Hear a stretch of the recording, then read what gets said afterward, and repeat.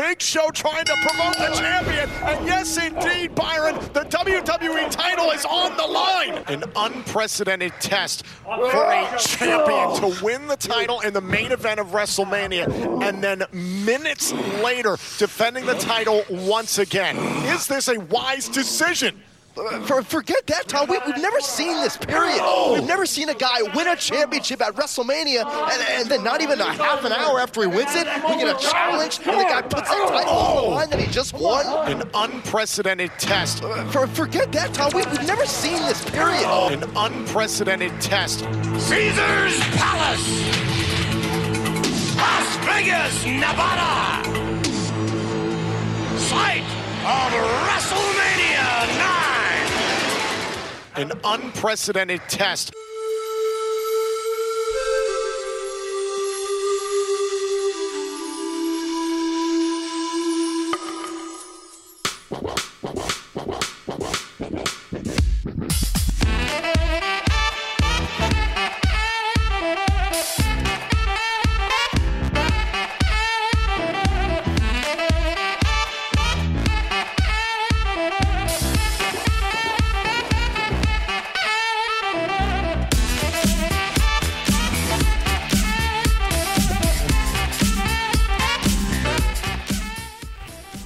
Again, I do seem a bit quiet. Rory is saying the same in the chat. Why is that? Just a tad. Just a tad, you say? So we'll do this live. Oh, hello. Hello. How did that happen? I don't know. Oh well. How are you? I'll be doing this in the meantime. Live and kicking. Yourself? Gordo's very loud. He is very loud. He goes hard all day, all night. Oh, baby, I'm ready to fight. Say yeah. Now I should be a lot louder. There we go. Way. How are you, boys? It's a long day, just after coming back from the office. So, I'm really tired from that commute from my kitchen table to the production staging at the kitchen table. So it's been a busy day. How about you guys? I did nothing, so that was good. But like, I worked. I done some of our work. And then there's the horrible news from around about an hour ago that the XFL has no plans to return next year. Oh no! So I think I need to drown my sorrows. I was like, I'm not waiting any longer. I've been waiting all day for this beautiful moment. A libation, por favor. Oh, that's the end of the week, huh? Please indulge. Fitz, cover for me. The best thing is, lads, because it's Jesus' resurrection, you have a 3-day weekend to relax as well. No, don't. I'm working Monday. Shout out to Jesus and all his pals. Yeah. Do you know what was funny, lads? Last year was the first year that we were allowed to drink on Good Friday. Jesus got his own back this year, didn't he, huh? Yeah. We weren't going near no for a pub pint this time, no? Huh? Well, now bollocks. Look. He's a vengeful God. A vengeful God. He's so jacked, though.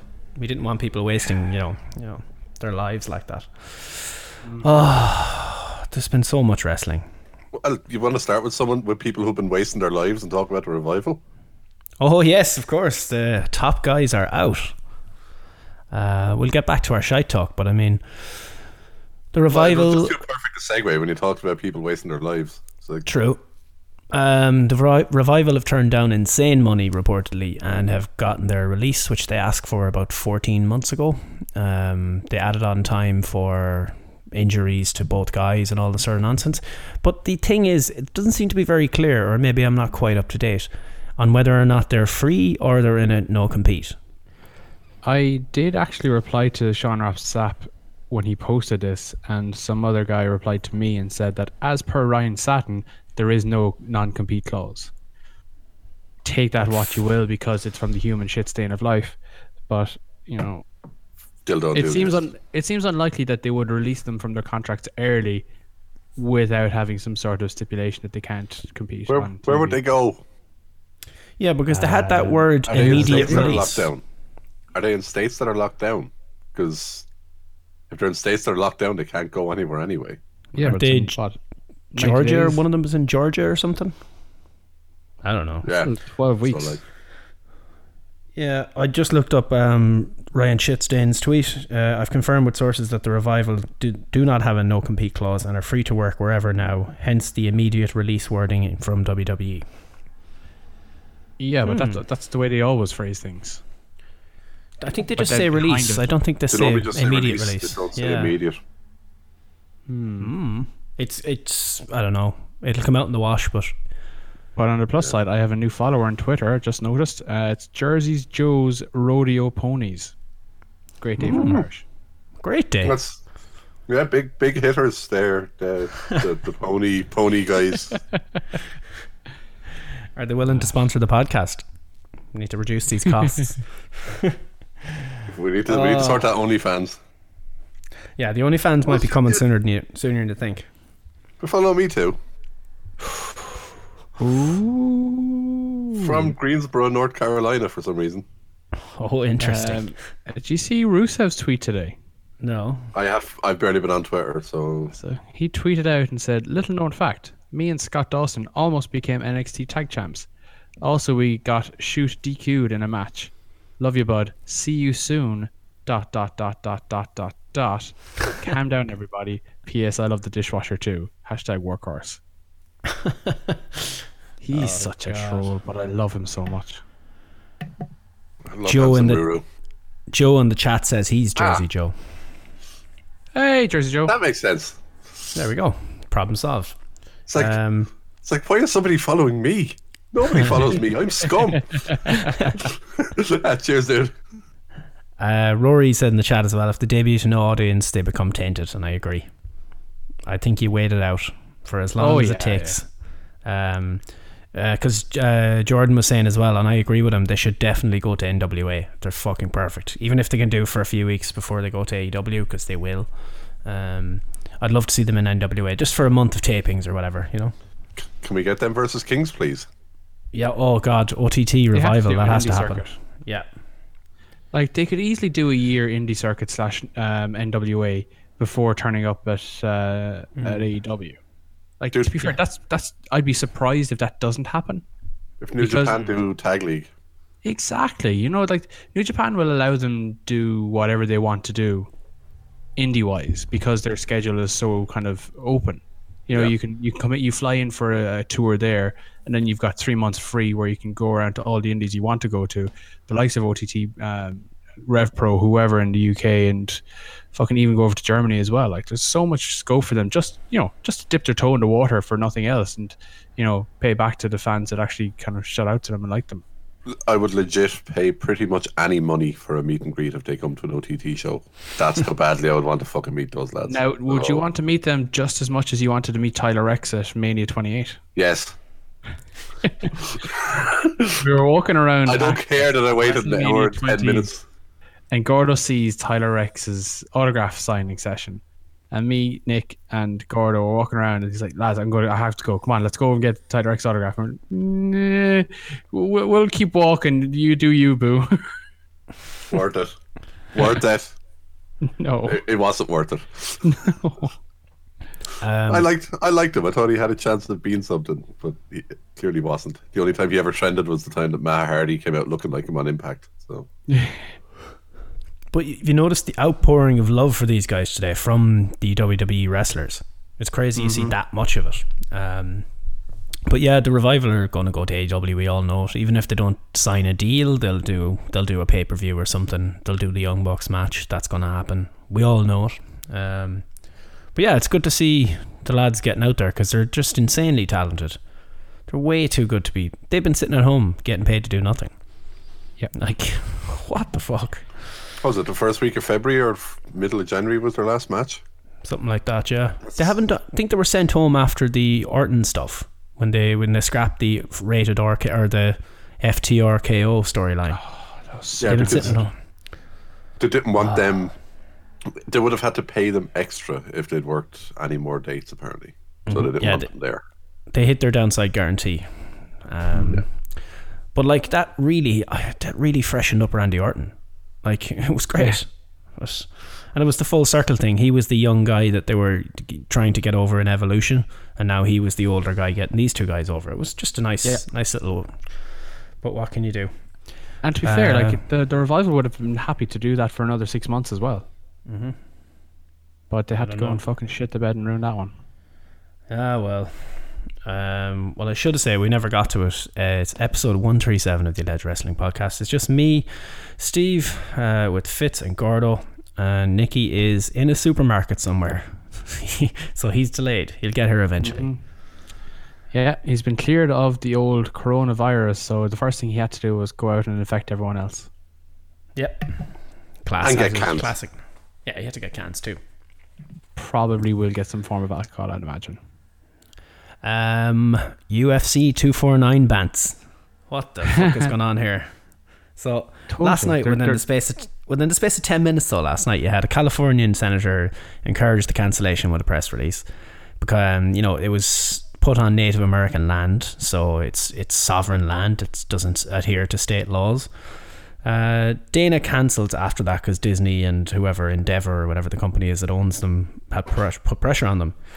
But then supposedly later in the night on Instagram Live, he says that it's back on for Fight Island Mortal Kombat. So like, I don't know what the hell this. Does this mean Tony and Khabib is back on Fight Island? I don't know anymore. I don't think Khabib can get out of Russia. That's the problem. Yeah, and fuck going back into the United States at the moment. Yeah, so we'll still get Tony versus Justin Gaethje or whatever his name is. I did not realize how stacked that card was supposed to be. Fuck me sideways, that card was fucking ridiculous. No thanks. And Rose Namajunas has pulled out as well. So she's officially pulled out, has she? Yeah, I saw it last night. I saw lots of tweets about it. So. That's why I'm here. Did you watch Dark Side of the Ring, anybody? The Brawl for All? Literally just finished it about 20 minutes before we joined. Nice. I have two clips that I want. I have two clips I want to play then. So I'll play with this one first. Dr. Death's injuries are so severe, he's forced to undergo a lengthy rehabilitation. But the damage to his reputation proves far worse. Within a year, he'd be out of the WWF entirely. There comes Russo walking down the hallway. I said, "Are you happy? You just cost the company $5 million in one night." And he looked at me and "What are you talking about?" I said, "You idiot. Dr. Death Steve Williams just got beat on live television in front of everybody. What difference is now? Bart Gunn's going to be a star now." I said, "I want to kill you. I would like to just squeeze you until your britches are full and your eyeballs pop out." So the show started as a retelling of the story of Bart Gunn and the Brawl for All, but it ended up being Cornette versus Russo round 900, and I was loving it. I'm here for it. Here for it. If Jim Cornette and Vince Russo want to talk shit about each other on television, I'm going to watch it. I can't help it. I love a good car crash. Mm-hmm. I want to see them in a Brawl for All. Oh man, but they went through it and not a single person, even Bart Gunn, thought this was a good idea. After it had happened. Mm-hmm. The Godfather was great in it. Did you know he smoked weed every day? I smoked weed every day. Is it like that time where New Jack was high as fuck? I managed to watch both of them. I caught up on both of them finally. Oh, nice. Well, what do you think of this week's one, Gordo? It's insane. Like I still find it weird that, given how much traction there is behind the conspiracy, that it was all set up as a ploy to get Dr. Death over, that so many people are still coming out and saying, no, there was definitely nothing. Because, Bruce Pritchard and Savio Vega were in the office and totally pulled out the pieces of paper out of a bag and totally randomly drew Bart Gunn against his tag partner. Yeah. It's like, nah, not at all. Let's be honest, it's Bruce Pritchard. That man lies for a living. Yeah. Thought it was really well done though. Really good show. This whole season has been fucking phenomenal. I didn't get to watch all of last season yet, but I thought last season was very good. But this season it just dialed it up to a whole other level. Gotta say, I'm 100% Team Cornette. Yeah. When it comes to the Brawl for All, I don't agree with everything he ever says. When it comes to the Brawl for All stuff, the damage that this done to so many stars. The idea of trying to get people over by legit having 15 people getting knocked out over the course of this tournament, or it was a 16-man tournament, wasn't it? Yeah. And for anyone that hasn't seen it or has never heard of the Brawl for All, this was a legit fight. These were a tournament of legit boxing matches. Well, they became boxing matches. They were a hybrid of MMA and boxing to begin with, and then they got rid of that after the first fight. Yeah, well, especially because the judges didn't seem to know anything about the takedowns, and once or twice when takedowns actually happened, they didn't know, or they weren't given the scoring for the takedowns. I mean, the Droz got screwed. Yeah. Like, let's be honest, Droz 100% got fucked over. Thought he was very good in this as well. I actually always, back in the day, I actually really liked him. I was fucking gutted when he got hurt that time. It's a shock to see where he is now. Obviously, he had the injury and he's been in a wheelchair for like 20 years now. But it was just shocking. You wouldn't pick him out of a lineup. Like, it was just so weird to see him. And they showed the shot of beyond the mat. So he's gotta be a hook, which is always good. I have to admit, after watching those 2 episodes, I don't quite hate D'Lo Brown as much as I used to. D'Lo's a good man. He can still fuck off, but don't quite hate him as much as I used to. But then it just went on and on and on with Cornette and Russo, and then there was the other one, which gave you a kind of, for anyone who just hates Cornette and just thinks he's way over the top, I think he kind of explained himself, and they left a gap at the end, which was kind of telling. Cornette believed in the steak of the business, Russo more of the sizzle of the business. And therein they have a tremendous controversy and conflict. They'll never be on the same page in my lifetime. Jim Cornette leaves a message on my answering machine, threatening to kill me, threatening to kill my entire family. I said, I'd just like to tell you, you no good piece of shit, you what a piece of shit you are, and how you narrowly escaped getting put in a fucking hospital by me with a goddamn baseball bat for all you've done to me and my friends and the careers you've ruined and the shitty wrestling that you produced. And I just wanted to make sure that you knew that from my own lips. And I'm just like, bro, this is wrestling. Like, are you serious? Like, you're gonna kill me over professional wrestling? Why is he doing this to me? Just over wrestling? Just over wrestling? That's what it's always been, because I can't believe that he would do this to me just over wrestling. When wrestling has been the most important thing in my life. And they hung on that shot for longer and longer and longer, and I just saw Cornette. He was dead serious. This is serious as a heart attack to Jim Cornette. That's why he hates people who doesn't take it seriously. Because it's still real to him, doesn't compute with him. It's still real to him, damn it. And Johnny's dead right too. Yeah. It's like the one thing that stuck out to me watching this was, at the very beginning when they were kind of introducing the whole Vince Russo coming into the creative team. He wasn't wrong in what he said in terms of why he joined. The product had gone stale. It was kind of early mid 90s, and the Minotaur and all these sort of weird characters, and they needed to jazz it up, that they wanted to get the MTV crowd in, the casual viewers in.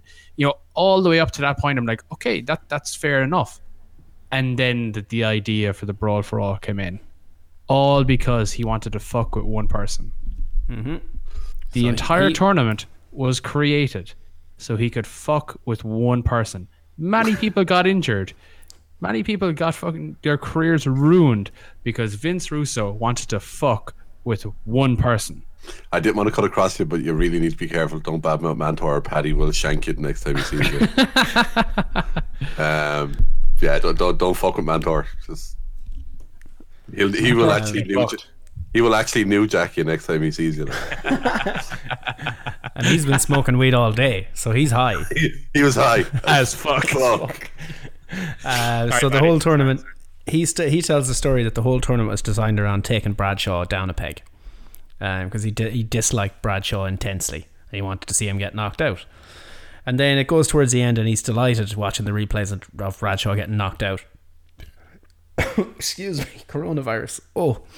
Then at the very end, he has second thoughts. He goes, yeah, after what we know now about CTE and head trauma, maybe this was a bad idea. You're like, you didn't know that hitting people full force in the fucking head was a bad idea in the late 90s. Well, no shit. The worrying thing is they didn't care. Genuinely, it's something I picked up from watching Concussion. I took actually a whole new outlook on how they saw head trauma back then. Like when it came to the likes of even watching the likes of ECW, which I loved ECW, but seeing some of the stuff, I'd say if I was to go back and watch some of the stuff that I loved back then, seeing some of them slaps that they're taking now would probably make me fucking cringe. Knowing what I know now, you know. So I think it is scary how far that side of things has come. But yeah, like surely, like how did people never think that getting hit in the head like that was a bad thing? Like there's a reason why the amateur boxers at the Olympics wear the head guards. Yeah. You know, there's technical aspects of the sport, and then there's I want to hurt somebody aspects of the sport. Yeah, very true. The whole thing around Butterbean getting brought in and literally to fuck him up. Butterbean. This was the worst part about it. So Bart Gunn was afraid the whole time that he had heat on him, and they were like, "No, it's fine. Look, it is what it is." The idea was that the winner of the Brawl for All will get a program with Austin and work with Austin for the title. And then they sent Bart Gunn home for months and he had nothing to do. And then they were like, "Hey, how do you feel about fighting Butterbean at WrestleMania?" He's like, "Well, obviously, yeah. I mean, I want to get off my ass." And he did a proper training that sent him to get boxing lessons, and we all know what happened. Butterbean killed him. He got knocked the fuck out. Yeah, killed him. Butterbean. They interviewed Butterbean about it, and he was like, "Please stay down. Please, if you get back up, I'm going to have to do this again. Just stay down." And he got back up one more time, and then that was the final shot. The angle that his head turns at on that knockout is frightening. Dear Lord. I felt really bad for Bart Gunn, and it was great to see him because he's been off the radar since that. I don't remember anything about Bart Gunn, or I've seen him in indies or anything. He's been out of my mind for 20 years. It was cool to see him. Yeah, still looking good. Yeah, he is. Looking fucking damn good. Like you can see why he never really got the push back then, because like he's kind of struck with this whole Lance Storm kind of, you know, look and feel. Be careful! First man torn out Lance Storm. Oh God. Now I would be the first to admit that Lance Storm is a fantastic wrestler, one of the best that's ever done the business. Good save. But my God, that man was a personality vacuum. Oh, sir. And that's where Bart Gunn also suffers as well. You know, especially in the mid to late 90s, where personalities and characters were everything. Yeah. You know, nowadays, if Bart Gunn got over or won a weird shoe tournament like that, he'd be over as fuck, because that's what the industry is now.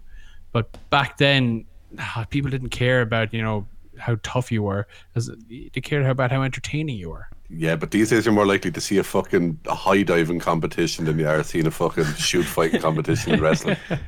Fucking outlaw, flippy, mud show, rinky dink stuff. Am I right, Jim? All the words. Cornette better listen to this. Oh man, he's welcome on the show. I'd love to have a chat with him. Jesus, I don't feel well. Is that the dream? So Jim, what's your thoughts on Marco Stunt versus Lance Archer? Relax, Miracle. No. God. No. We need to get his thoughts on the Firefly match. I want to just antagonize him about the Firefly Funhouse match. Well, let's just move on to WrestleMania then. I'll do my catchphrase after every pay-per-view. It's been a week. Everyone's heard a WrestleMania review by now, possibly multiple, so we're not going to review the whole show. We'll just talk about the high-level stuff. I said to you afterwards, I quit halfway through the first night. I watched the Boneyard match the second night, or the second morning, we'll say. And I said to you on Twitter, and I stand by it, I can't remember the last time I was as entertained by something that much. I fucking loved it. It was so good. So good. It was a movie. It was a movie fight. It was a movie fight with two guys. Well, Taker is a badass. Like that's been well documented. He is legit. He's always been the locker room leader. He's been the judge, jury, and executioner in Wrestler's Court. There's so many stories about the guy that can be told. He is legit a fucking badass. And it came across in this, but at the same time, you had Styles, little undersized guy. He had his buddies for backup. You know, you had some movie tropes in there that for me, I think is cinematically, it was fucking fantastic. Yep. Just when he came in, like, you know, they had the hearse come in. And you didn't need 17 cameras to film a hearse showing up. I'll give it that. No. But then, you know, AJ pops out and he just starts laughing, comes out of the coffin and his music plays. So I was like, oh, great. And then Undertaker comes down the road on the bike to Now That We're Dead by Metallica. And I was like, okay, boys, we're off to the races. This is already the best thing I've seen in years. It's all downhill from here. But it wasn't. Oh, just brilliant to see the things about how, you know, when he busted his arm open on the window, that wasn't supposed to happen, and they considered reshooting that because of the blood, but they were like, nah, fuck it, just go with it. So they were going to spin the car around. Yeah, they were going to spin the car around so that the window wouldn't be fucked up, and they were like, no, stay with it. Keep it rolling, boys. It went on. The Good Brothers show up with the Druids. It was like a Teenage Mutant Ninja Turtles thing where Undertaker is surrounded by like 10 lads and he beats them all up. And I thought Power Rangers with the putty, so I was getting flashbacks like either or. Yeah, but it was in the black, but it looked like the Foot Soldiers to me. That's what I was like, true, it was class. But of course, then they climb up on the roof. Luke Gallows gets thrown off the roof. Sexy Carl gets a tombstone on the roof, and AJ's shocked at how he's still alive. You should be dead. And then he gets chokeslammed off the top of it. You go to the end, he drags him over, and Undertaker respects him for the fight that he put in. I'm not going to hurt you. I'm not going to bury you alive. And then he hits him the big boot. Gets on his bike, raises his arm, the fireworks go off, and the Undertaker logo and the Metallica plays again, and that's it. Scene. WrestleMania is over. Fucking 8 stars. Loved it. There are not enough veins. If I was to find extra veins and hook them up to myself every day for the rest of my life, there still would not be enough veins for me to hook this up to. Just hook it to my veins! It was so good, Fitz. I'm so shocked that they were able to pull this out of the bag at obviously such short notice. Because, to be fair, what they had maybe 2, maybe 3 weeks in advance where they knew it wasn't going to happen at the stadium and that they had to plan something else. And I'm so happy that they didn't have these two guys wrestle an empty arena match. No. This was better than anything they could have done in an empty studio or a full stadium. Yep. And I love both of those guys. And people were saying this could extend Taker's career, doing matches like this. Well, 100%. At the end of the day, it's easy. You can take, like, it's not a case of you're going for 40 minutes straight and you're having to, or would say 36 minutes, 35 seconds straight in the last man standing match that goes through a whole arena. You know, being able to just, cool, yeah, guys, I need to fucking take a second. You know, you're not taking consistent bumps, even if it's only a couple of minute break. It's just giving that bit to recharge. It's less likely to get injured from taking bumps because he's able to rest up and make sure you're doing everything with full energy. And that's the thing, the Taker isn't taking any bumps. He's just selling shots. You know, that's it. He doesn't have to take a bump. And you know, he was saying that he was a concern of his to not have the Goldberg thing be a shit stain on the end of his career, and I think he's repaid that big time. That match was fucking incredible. Can't remember where I read it. I remember reading somewhere that apparently it was after the Goldberg match, Kurt Angle made the suggestion to Taker. Angle apparently reached out and suggested, work something with AJ. Like, you'd be guaranteed you're going to get something good out of him. AJ Styles is a freak of nature. He doesn't have bad matches. He can drag good matches out of people. Do you remember his matches with James Ellsworth? They were fucking great crack. Until he nearly killed him because Ellsworth didn't have to take a Styles clash. Yeah. But they fixed it. He did it, and then they didn't just go and do the Styles clash. They did it outside of the ring, off the steps, to show that no, he's fine. He knows how to take it now. We got this. I was thinking about that earlier about AJ Styles. Like, I can't imagine him coming to WWE 10 years ago and having the same impact as he had when he came in. No, you know, it felt like the right time for him to come in, even though it felt 10 years too late, if you know what I mean. Yeah. And was he under WCW contract when they bought all the contracts? Because he was there before they closed. Yeah, but as far as I know, he was basically so low on the totem pole that it was... Okay, yeah. So he could have been in the Invasion. Do you know what I mean? You could have had essentially. He was some under of the mid-card guys had held NWA. out. Yeah, he was under NWA contract or something at the time. He was under. Remember NWA Wildside or Wild Style or some shit that was around back then as well. There was something, but you know, he could have potentially been back then, and he would have been like Chuck Palumbo and all those lads that are just gone. Sean Stasiak, gone. Yeah. Remember Meat. Sean Stasiak has. But even if he came in at the beginning of NXT and he was put through the NXT system, he would have been so diluted by going through the protocols and the education that people get in NXT. He would have been Seth Rollins, you know. And not Seth Rollins. By God, we have enough Seth Rollins on our TV screens every week.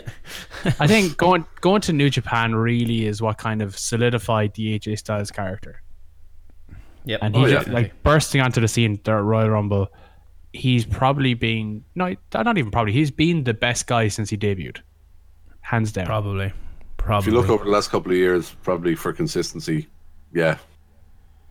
I can't because he's been in a position though. He's been in the position to as well. I think if you had Owens in the same position where he was consistently getting those levels, he might be in the discussion. But only because both of them are at that level. Even when AJ wasn't at the top of the card, you know, if he was doing mid-card title stuff with Ricochet or whoever, he was still the most noticeable guy, or the person you'd say had the best showing of the card. No, 100%. Yeah. You think I've seen myself and Rory, the Mania we went to, we had AJ Styles versus Chris Jericho in the middle of the card at WrestleMania. Oh man! To think of that now, that's the main event. Do you know it's weird. You know it's. But yeah, the other one was the Firefly Funhouse segment / match, depending on where. I personally see it more as a segment than a match. It's a segment. Yeah, I think it's a segment. So that immediately disqualifies it from it's not a wrestling match sort of bullshit. There was a lot of crap on Twitter about this. We're like, lads, it wasn't a match. It was a Monday Night Raw segment that they put on WrestleMania. Okay, that's all it was. The 3 count was counted by Bray, and he winked at the camera. Do you know, it was. It was such good shit. It was such good shit. 8? A little bit of the bubbly. No, it's number 7. It's such good shit. Are you going to replace that with the Mr. McBossman version? Mr. McBossman, and was it Mercy was Macho Man? Yeah, which was Mercy Man or something, wasn't it? Mercy Man, something like that. It was either him or it was Jesse Ventura. I assume it was Macho Man from Superstar. I thought Macho. Some said it was Jesse, but I thought it was Macho. I thought straight away Macho Man. Yeah, we split people, but it could well be either of them because they both looked pretty similar. So it's like, it starts off with John Cena in the Firefly Funhouse. Ramblin' Rabbit tells him to go in there and to be careful, and it just goes to utter and complete insanity from there. The Saturday night's main event thing was excellent, where they're the mega powers. Oh man. The first, I think the first one was the Kurt Angle segment, wasn't it? The Ruthless Aggression. Yeah, the Ruthless Aggression. They had the SmackDown face, the whole lot. John Cena looked very weird in his old gear with full hair. And then you had, so you went on to Saturday night's main event. What happened next then? So Saturday night main event, then was there the NWO one? So that was the whole thing. People couldn't work out what that was about. They were like, it's about Hogan. If he had turned heel. Yeah, it was Hogan. Yeah. He's Hulk Hogan. That was the whole idea the whole time. You had the NWO thing, and then they come out to the ring, and you start doing all the kooky shit, and Bray gets the win. But the Ruthless Aggression bit, the last Mania match and everything, it was essentially a document bit. Oh, yeah, it was class. I said if people view this as a match, I can see why they got pissed off at it. 100% can, and understandable if you view it as a match. If you view it as another, the latest wrinkle or the latest episode of Firefly Funhouse, and look at it in that sort of a light, it's a completely different shark. It's I said I loved it. We had a Zoom call going between myself, Fitz, Nick, and a couple of rest lads. Around about 5 or 6 of us on the call, and I think for pretty much most of it we were all muted because we were just laughing. We're like, on board with it. We didn't want to be distracting each other from it, so we were kind of jumping in and out from time to time. But we were pretty much. It was just I loved it. I'm probably going to watch it again over the weekend. Same with the Boneyard. I'm ashamed to admit it. I've watched the Boneyard match 3 times. I can't get enough of it. I fucking loved it. I said it's like a movie. It's watching. That's like watching a good movie fight. So yeah. But the NWO thing was great. It was all these hypotheticals, and it was just good. Really, really good. Cena apparently had a lot of input in it. He vetoed a few things and made changes, and he worked a lot with it. There's another guy you could have, and hopefully they tape some stuff with John Cena, considering he was there for the love of God. They tape some stuff for SmackDown or something, or...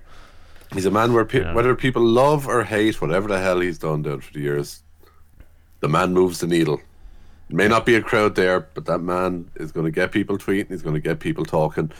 No matter what he does, he is going to get something out of people, and he does help.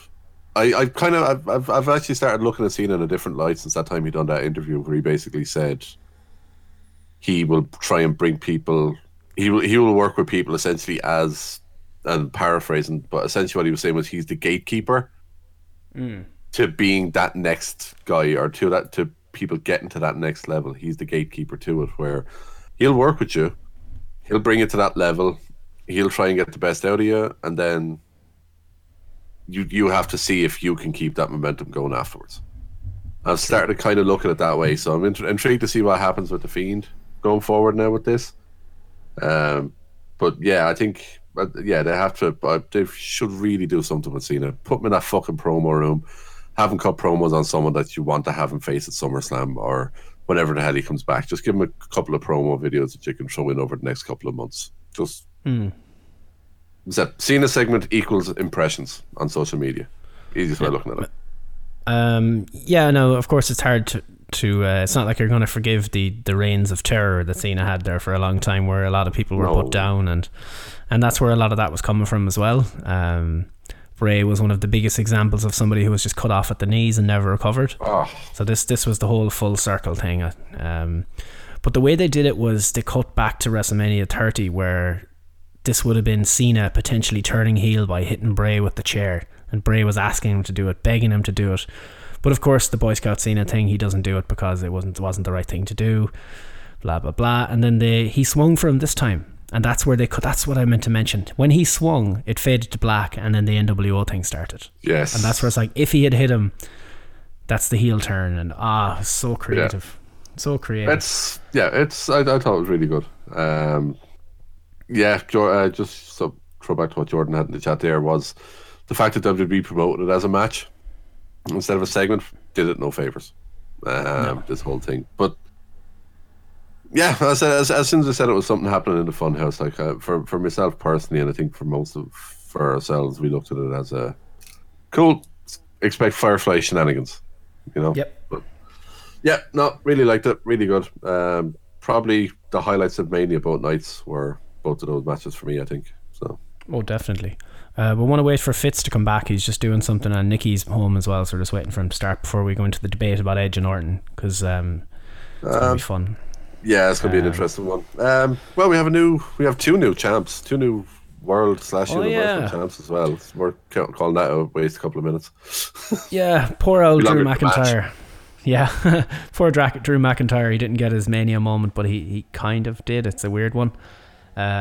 He won the title. He beat Brock. It looked like a squash match there for a while. I was like, holy shit, they're going to squash Drew here. And I was worried. Yeah. Problem was, though, it felt too similar to the Goldberg match the night before for me. That was the problem.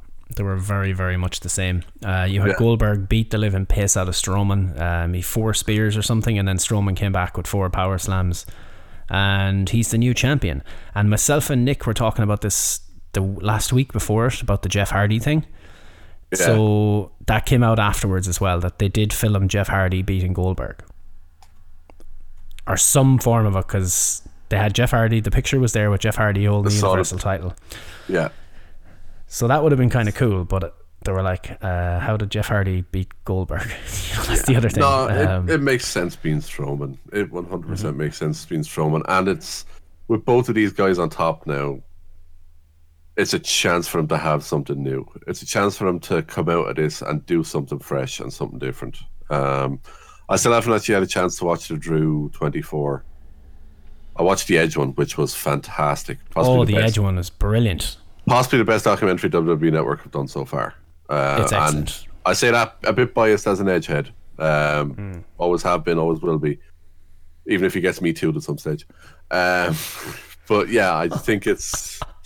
I loved it. Thought it was fantastic. But yeah, I haven't had a chance to watch the Drew one yet. But just I was delighted for Braun. But Drew has always been, especially because he's from over this side of the Atlantic, he's always been someone I think that I've always wanted to see do well. And having met him a couple of times, always a real nice guy. So when someone is nice, I always want them to do well. So it was just a shame. Get flashbacks to seeing him outside Abercrombie in Waterford all those years ago, and then myself and the lads standing around chatting to him for about 5-10 minutes after he finished his WrestleMania access session, because we were the last 3 up signing, talking to him about seeing him on the IWW shows and just chatting about some of the stuff from when he was doing the indies and stuff like that. And he just, at the end of it, they were ushering people out, and they were like, "Ah, come on now, lads," and he was nearly half brushing the security guys off so he could stand and chat to us for a bit longer. It's like he just goes above and beyond for fans. He actually does seem like someone who gives a shit about people. So it's happy to see good things happening to good people. But you had 2 really good champs though. Yeah, you had 2 first-time world champions winning in the respective main events of WrestleMania, but there's no crowd. But was it the main event, Gordo? Was it really the main event? Because on Monday night, they showed an exclusive clip of what happened after WrestleMania went off the air, and the Big Show challenged Drew McIntyre. So was that the real main event then? A la Bret Hart, Hulk Hogan, Yokozuna situation at WrestleMania 9? Unprecedented. Never before. Unprecedented. We've never seen something like this before, Byron. Oh my. So they had me. They really got me. I thought they were taking the title off him. You know when Big Show had him for that last choke slam and they did the Okada kick out, 2.999999999. It's like, holy shit. Because it all lined up. They totally worked us, because they were like, oh shit, you know, the whole Big Show has a show on Netflix now. I was like, oh shit, they're going to put the title on him. They're going to put the title on the Big Show. Oh my god. But Drew got the win in the end. I was genuinely worried watching it. Can you imagine Big Show winning another world fucking title? Oh, good lord. Stop. I need Fitz to come back before we do Edge and Orton. We can't do it without him. No, we can't. What else we have? Charlotte, NXT champ, because Rhea had to get deported. Yeah. She's deported back to Australia.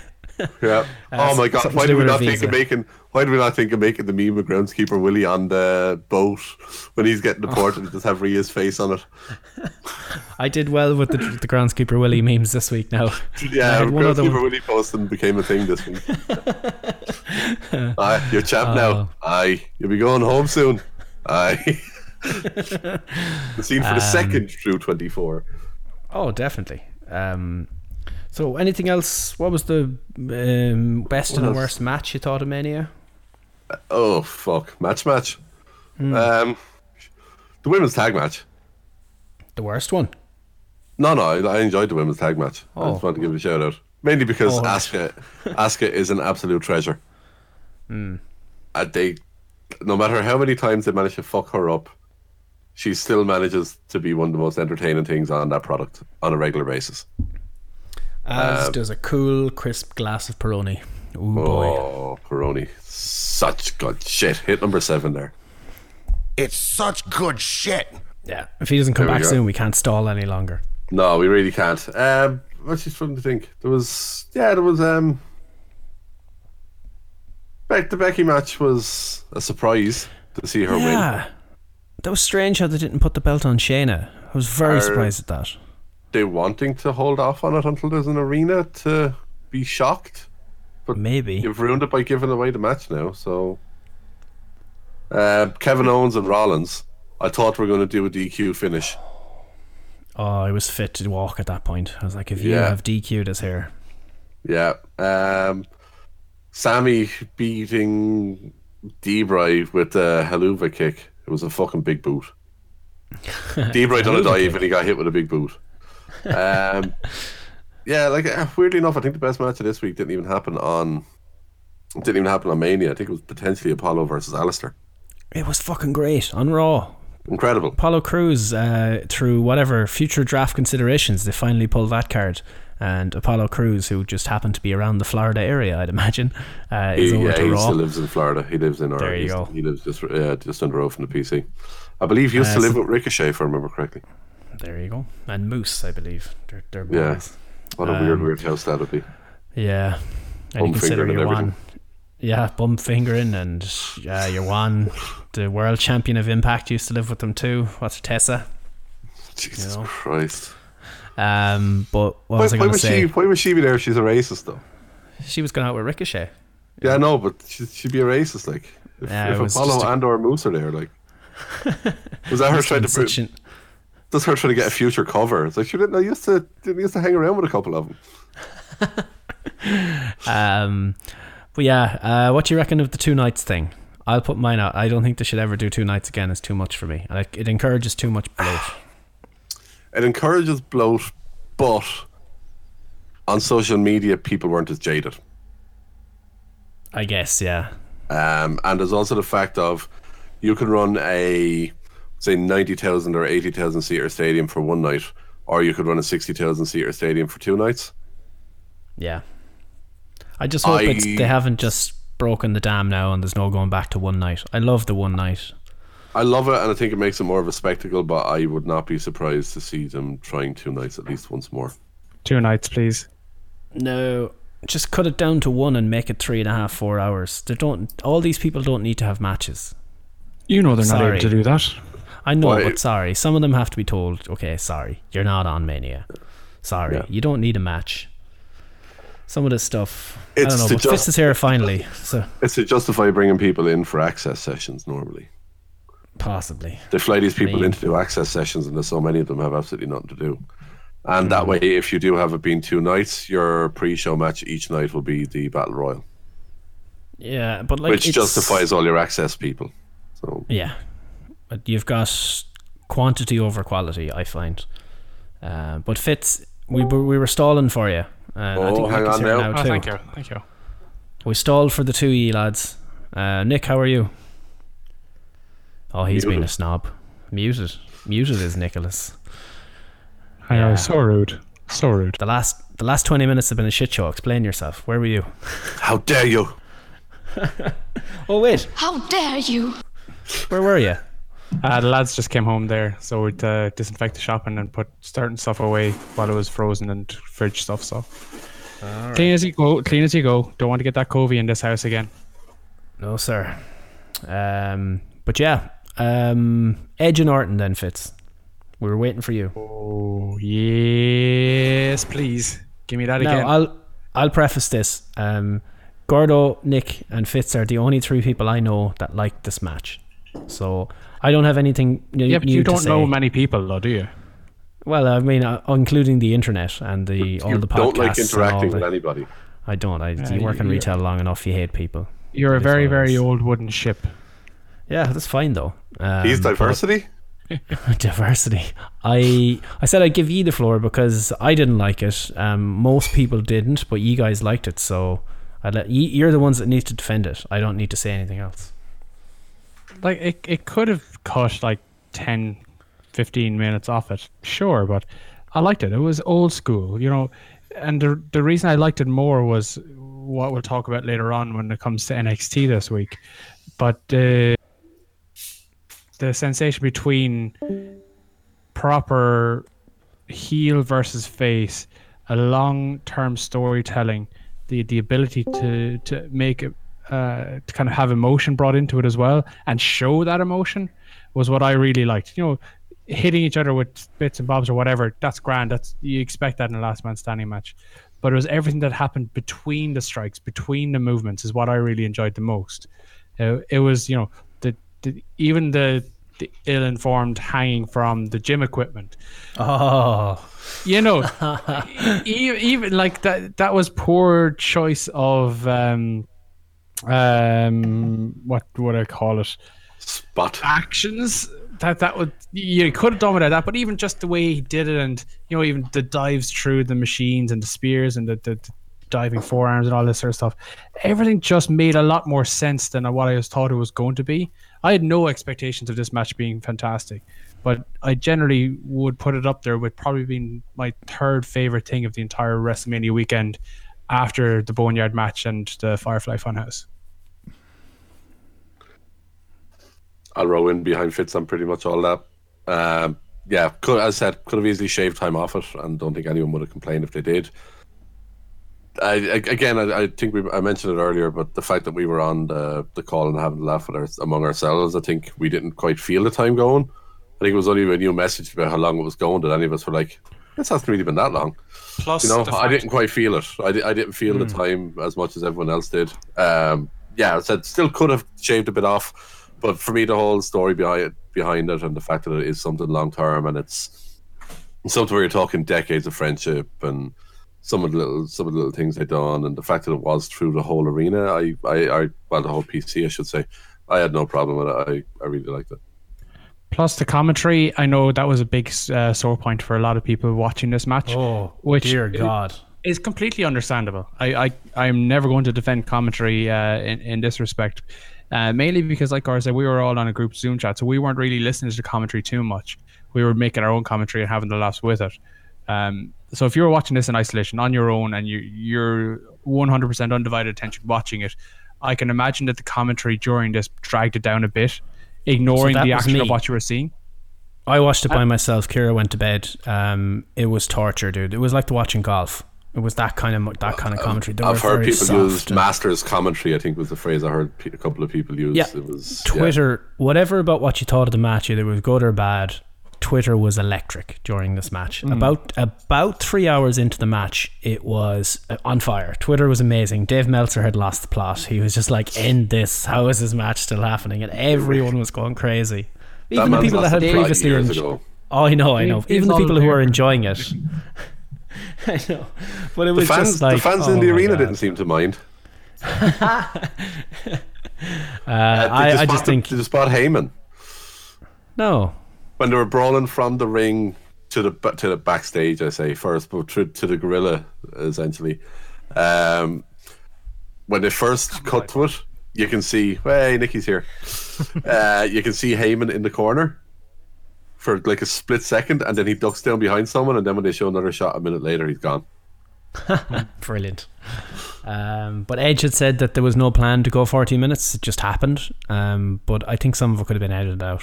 He also said that apparently they planned to do it with drones and on the rooftops and stuff, but they were planning to do it at night, and then when they went to film it, it ended up being filmed during the day, so they couldn't do it.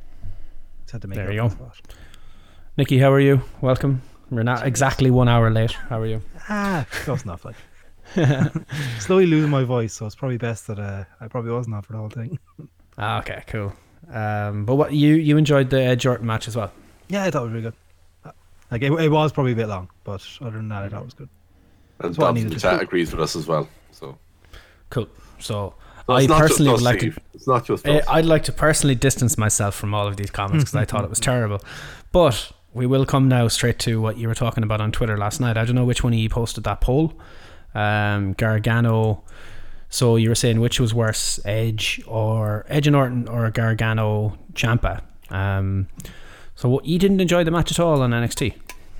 Give me a second. Gordo's. Go on, go for it, Gordo. Oh, that's the stuff. Indulge. Climax. Indulge. So for NXT, I fell into the big old trap of setting the expectation too high for it. I said to you on Tuesday that, I was so looking forward to this NXT, probably more than any episode of NXT in the last 3 months. They had the women's ladder match for the number one contendership, and they had Ciampa Gargano one last time. I thought, knowing NXT, knowing that they always kind of live up to the hype pretty much every single time, I was like, they can't fuck this up. I didn't have the premonition that they could have fucked it up. But I just watching this, I was like, this is worse than watching paint dry. Oh my god. We've seen this match before, except for it was in a takeover arena and there was fans, which added to the atmosphere. The street fight that they had in takeover New Orleans, I think it was. How is this match any different than that, other than the fucking weird Candace spot? Yeah, so I went in, you said there you went in with high expectations. Ye had told me last night that, this isn't great, or this, I didn't want to say, none of you said it was terrible or anything. You were like, no, I preferred Edge Orton, this wasn't great. I went in with low expectations and I enjoyed it because probably of that. Now, I would literally have shaved 20-25 minutes off of it because it's too long. I enjoyed it for what it was. I enjoyed all the little callbacks. The crutch was a nice little touch. The Candace thing was, I guess, kind of cool, whatever. Way too long though. At least, to all jokes aside, I would have at least taken 20 minutes after that, at the absolute minimum. Cut half that match off.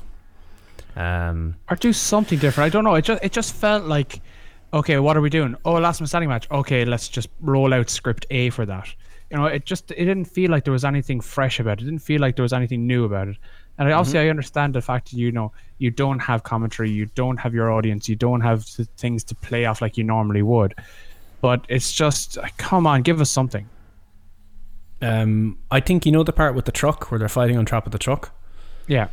In the match, I think that could have shaved a nice 10 minutes off there. I don't know what that added to. Or really just have someone fuck someone off the top of the truck and that be the end of it. Could have done that. You'd have to drag his lifeless body in because they made it very clear, Fitz, that it ends in there, in the building. You had to be in the building. They wanted you to made that very clear. The ref bump was hilarious. Where Ciampa has Gargano in a submission hold, and then he rakes the eyes of the ref, and the ref is scrambling around, and then Ciampa goes for the knee on the along the ropes, and the ref is in there, and the ref is bumped for 10 minutes, maybe more. You're like, it doesn't need a ref bump. Candice can come in at any time. There's no disqualifications or anything. I'm under the impression. One of the worst ref bumps I've ever seen.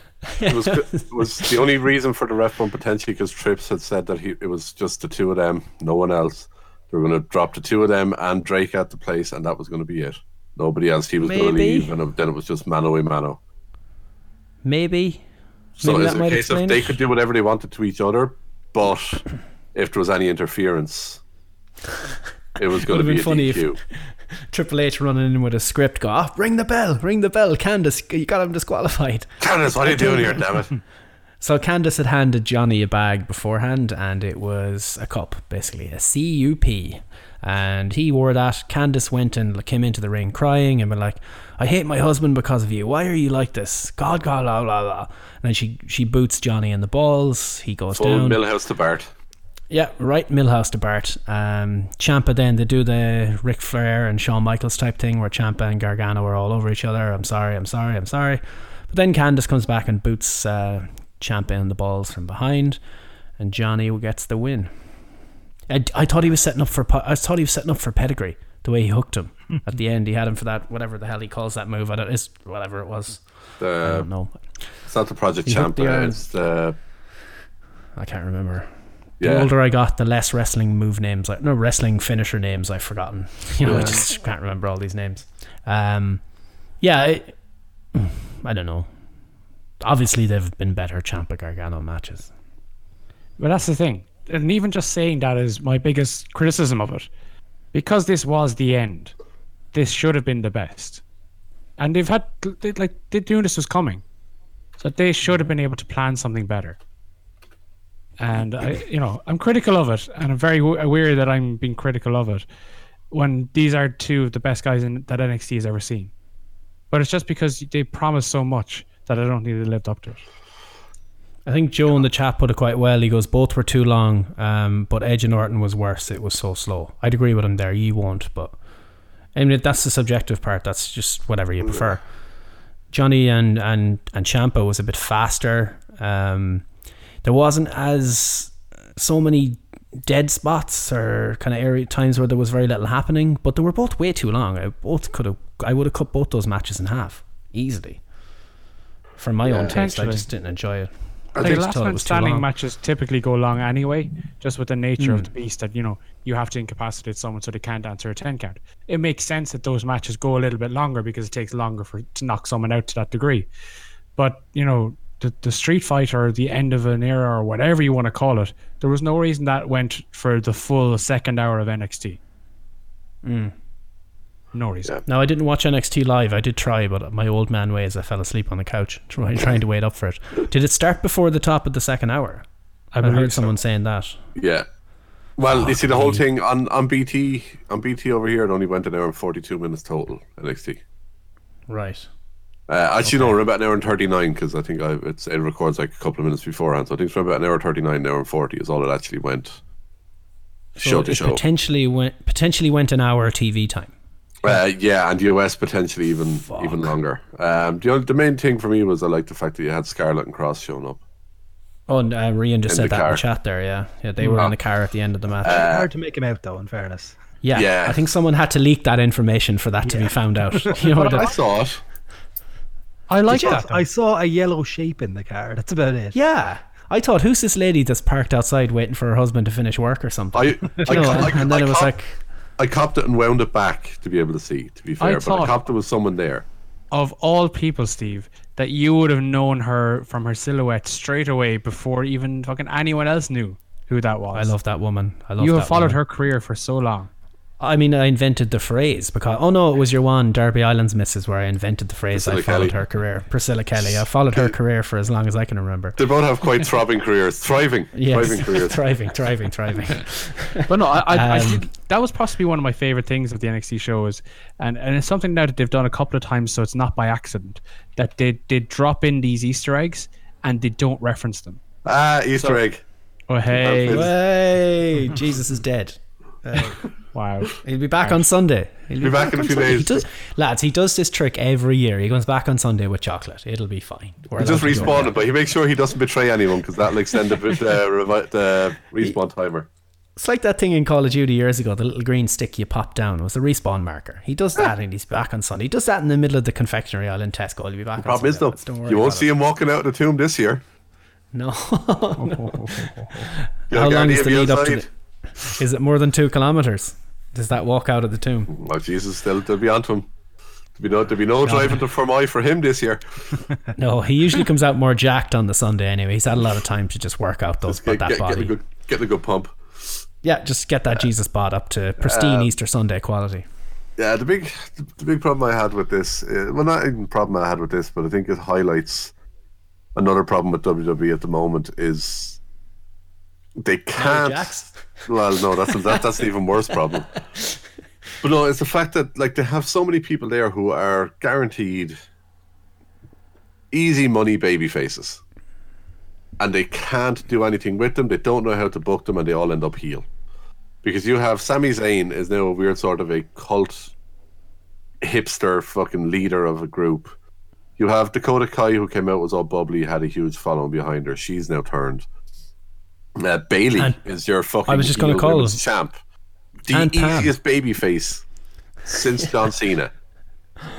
The easiest layup of a baby face you have.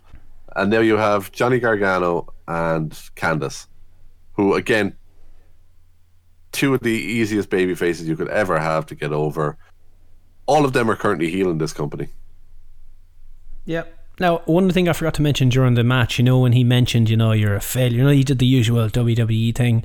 Mm-hmm. You're a failure as a husband, you're a failure as a father, a failure as a dad, whatever the hell he said. But then he mentioned his daughter, and Ciampa fucking snaps and he breaks the crutch all over him. I thought that was a nice little moment where they went down the typical you people type route, but then he mentioned his daughter's name and he just went insane. Like, there's a line, you've crossed it, I'm going to fuck you up. And there was many F-bombs. I say fuck it, leave the F-bombs in. They bleep shit, let shit you're in, allowed fine, shit. just let them say shit. You're allowed one shit, but they bleeped it. You're allowed a shit, a bitch, and 2 bastards. Yeah, that's how it works. I want to see fucking this match after dark with them cursing and fucking and blinding, because Ciampa was going bananas. I don't want to see them fucking. So let's one last fantasy ride. Book. Oh god, jeez, that takes a whole new connotation to that move. So what happens next? That can't just be the end of it. I know that's what you're but how do you fantasy book out of this now? Well, this is where you get the baby faces, the hyper baby face Ciampa, because he got screwed over and Triple H decreed, and they both agreed that this is the way it was. There is no way they fight again. Now, Ciampa has no way to get back at him. So you can lay the gauntlet out for Ciampa. If you do X, Y, and Z, you get a shot at Johnny again. I know they've kind of, by throwing in Cross and your dear lady Scarlett, they've kind of... That'll take the attention straight away off of the whole Johnny Ciampa thing anyway, so that does kind of help. But then like I say, you've got the whole Ciampa thing now. Where does he go from this? Isolation. Who's it? COVID. Isolation, yeah, they all have to go, and that was the thing I was talking to Rory about during the week. These fuckers had to fly in for this pointless Mania, and then they spend enough time on the road as it is away from their family. And then they had to go and sit in a hotel for 14 days after this in self-isolation. That has to be an absolute sickener. Like, I don't know. But Ciampa, I don't know if it's... the Dream is probably going to... Is he the one to take the title off Cole? Dream cold, and you don't want to go Dream versus a Dream face Ciampa. Ciampa. Yeah. I Dream think the Sizzle's gone off losing Dream and big coming time. up. Dream is losing and potentially leave him off TV for a couple of months and bring him up. Just bring him up. There's no need for a Dream to be down there anymore. No, I think. I would leave him as to what Fitz said though. I think the Sizzle has gone off Dream, so I'd leave him off TV for a while and then bring him up. But have vignettes or have an angle to bring him in. Don't just Bianca Belair him and randomly just he's here now. Don't do that. Oh yeah. Have it be an experience for the open punch. challenge at SummerSlam or something. He answers an open challenge, beats whoever the US champion is or IC champion is. That could be a good one. Yeah. Jeff Fitz looks very excited on camera. What's going on? I don't know. Nikki is also also the dogs left. have gone crazy. Yeah, the dogs must have gone crazy. So they've he said that. Doggo time. Doggo time. Yeah. It's weird. It's Batman and the Joker type situation here, but they've switched who Batman is. I think that's the idea behind, or that's the way it looks to me. Yeah, but I love the part Bizarro at the World. start with Bizarro World, Maggle. I love the part at the start with Triple H in the he's just sitting in the ring on the chair, and then he throws the chair in as a way to encourage them both to get into the ring. That was kind of cool. First man in gets the chair. Get in Nice here. little touches Get here him and fuck there. shit up. I didn't even watch the rest of NXT because it doesn't drag me in. I will eventually watch that women's ladder match, but I heard it wasn't great. Fitz said no. Yeah, I enjoyed the women's ladder match. I thought it was good. This is one that you possibly could have done with an extra 5 minutes. I think. They tried to pack a lot of stuff in there where there was no need for. There was no need for them to pack that much stuff in to such a short match, where they could have given it another 5 minutes and shaved 5 minutes off Gargano Ciampa. yeah. And Joe in the both chat would have as well. benefited. Fitz is saying 10, Oh, but he's saying 10. 5 would have made a difference, but 10 would have been the optimum, I reckon. I think to make it absolutely fucking perfect, a nice 20. Round the whole thing off there. That entire truck section didn't offer anything. It was a cool shot, but yeah, I was like, come on, let's move on. The lads in the chat all talk about Kushida. Joe saying Gargano to Kushida in a takeover level match would be cool. Oh yeah. But that was in the pre-COVID, in one PC, as you say, Gordo. One PC, one pre-COVID. Back when we get a nice crowd, I'd like to see Kushida do something with Gargano, alright? Yeah, that'd be fucking insane. Kushida's finally started. If you look at his matches, he's finally started getting them a couple of extra minutes in matches to actually show what he can do over his last few as well. Which, like his first couple of months, he's been fine. He's been tipping away with some of the matches he's been having, but the last couple of matches he's had, just I've said it a couple of times. An extra couple of minutes to a match can give them time to do so much more, and I think he's someone who's making the most of his minutes the last couple of months. So good to see. Well, it's Shame his timing. opponents can't be seen anymore, though. Oh, shit. But it makes sense. You know, it's post-Mania, so it's post-takeover. This is when the calendar refreshes. This is when the new stars come up. So Kushida's been there for a long enough time now that he needs to be fucking rocket strapped and fucking sent to the moon. Yeah. Yes. And I need Pete Dunne and Matt Riddle broken up, and let's get those guys working singles again. Well, now that you mention that, So fucking Jordan Devlin, huh? Gets his fucking outrage. title. Fucking outrage. Title taken off him effectively. So that they're going to be a new interim cruiserweight champion. But little old fucking Pete Dunne can't get over to NXT anymore. He doesn't get stripped of his title. There's no interim tag titles in NXT, huh? They've set the precedent that a tag title can be defended by one person now. Yeah, it's true. They did it at WrestleMania, the grandest stage of some all. That was a great match, except for the Velcro ending. Yeah. The weird ending. Let's not get into it again. I'm in good mood. What was oh yeah, no, you're wrong, because it happened with Randy Orton, but that's fine, whatever. The thing about Pete Dunne and all them and Jordan Devlin, so they're going to do the interim title. Jordan Devlin, I assume, will face the winner. They've got two options here, so you can go the Shawn and Razor route at WrestleMania 10, where they got both belts hanging above the ring. Yeah, or the winner of their match faces Enzo to become the undisputed cruiserweight champion, because he never lost the belt, lads. He never lost the belt. Where's Hornswoggle in all of this? I don't know. I mean, he can be wherever he wants. We're writing the shit. Yeah.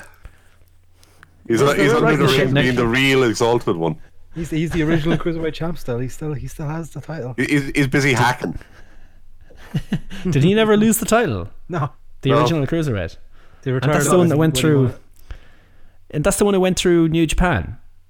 That has a lineage for decades. The WCW lineage and all of that. Yeah. That's a nice one to have. It's no Enzo as the original purple belt, or but whatever. That's cool too, I guess. That belt can fuck off. Yeah, that I like the black belt version can of fuck it. Off. Yeah, that was a killer for them, wasn't it? After that amazing tournament, and then you're like, here's this crappy purple. You're like, hooray! It looks like something. Go play. It looks like something a 4-year-old would make on the fucking belt creator suite in WWE 2K18 because there was no good designs in that fucking game. A pox on it.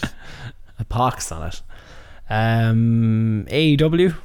Any thoughts, feelings / emotions this week? I did not need a 25-minute match with Michael Nakazawa in it. Oh dear Lord, I haven't seen it. All I Brody watched from Lee, Wednesday night was Jericho was great on commentary for it though. Highlight is Jericho on commentary, without a doubt. All I've seen from AEW is the clips that they posted on Twitter, and I saw the Brody Lee one, which was an interesting kind of, another Vince McMahon thing or whatever. But yeah. Well, that's a shot at the whole CM Punk not dressing smartly when he was champ. I'm assuming that's what I saw within seconds. He was berating two guys from the Dark Order for not being dressed as nicely as another person. And wasn't there the whole story? Confirmed. Wasn't there the whole story where Punk wouldn't dress smartly when he was champ, and then it was he pretty much got destroyed in that Hell in a Cell match against Taker and lost the title inside like 10 minutes. It was one of the shortest Hell in a Cell matches of all time. Oh, right. But yeah, as far as I know, there was all that heat on Punk for the way he was dressing back then. So I assumed that's what this was a throwback to that. But they need to do something quick with Brody, because that the sizzle is going off that very quick for me. His ring gear is so contrasting to the character he's playing, I feel, as well. That takes me out completely. Dress him like Mordecai. Oh man, Mordecai. Oh Lord. Yeah, Jericho and Tony though, fantastic. Love the two of them. They were very good together. The Hikaru Shida Brett Baker match was very good as well. Britt got her nose busted open. Saying it possibly the best women's match they've had. Yeah. In that whole division. Fitz mentioned that actually last night. Hikaru Shida was able to get a good match out of Britt Baker and fuck up her nose in the one match. Like, surely that deserves like some sort of an award. Shida is bae. That's 5 stars. Shida is bae. Seriously. I said it before we went to fucking All Out that they should have put the belt on her from the get-go. Yeah. It was she looks a star. She acts a star. Everything about her is money. Top notch. Yeah. Where's the tiny girl these days? Riho. 5th in the rankings. Yeah. 5th in the rankings. Behind Britt Baker. And Emi Yuka Sakura? Sakazaki. Or Yuka Sakazaki, not Emi Sakura. Yeah. She's got a fun name to say. Yeah. The champion. The magic lady, or whatever she was called. I think AEW again this week was consistently above average. You know, I don't want to say that it was great, because in this times with no crowds and all that sort of stuff. Exactly. Unless you're the Undertaker and AJ in the Boneyard match. Yeah, like nothing is great, but they're consistently good. They're consistently above average. The wrestling quality is quite good, and I love the fact that they've been able to record all the way through for the next 5 or 6 weeks as well. So you know that you're going to get a consistent show, and what they've advertised you're actually going to get. So there's a nice little bit of trust that they've built up so that you can expect to see something. Whereas with WWE right now, you don't know if there's going to be a show tonight for SmackDown or what you're going to get. They're literally fucking highly coyote around USA right now, trying to find states that aren't in lockdown and bringing a ring with them and seeing what they can do. I actually thought That's that the earlier. funniest Did thing they about actually it. record Just get an SmackDown? island. No, they haven't recorded Just get Fight Island. Live. They're apparently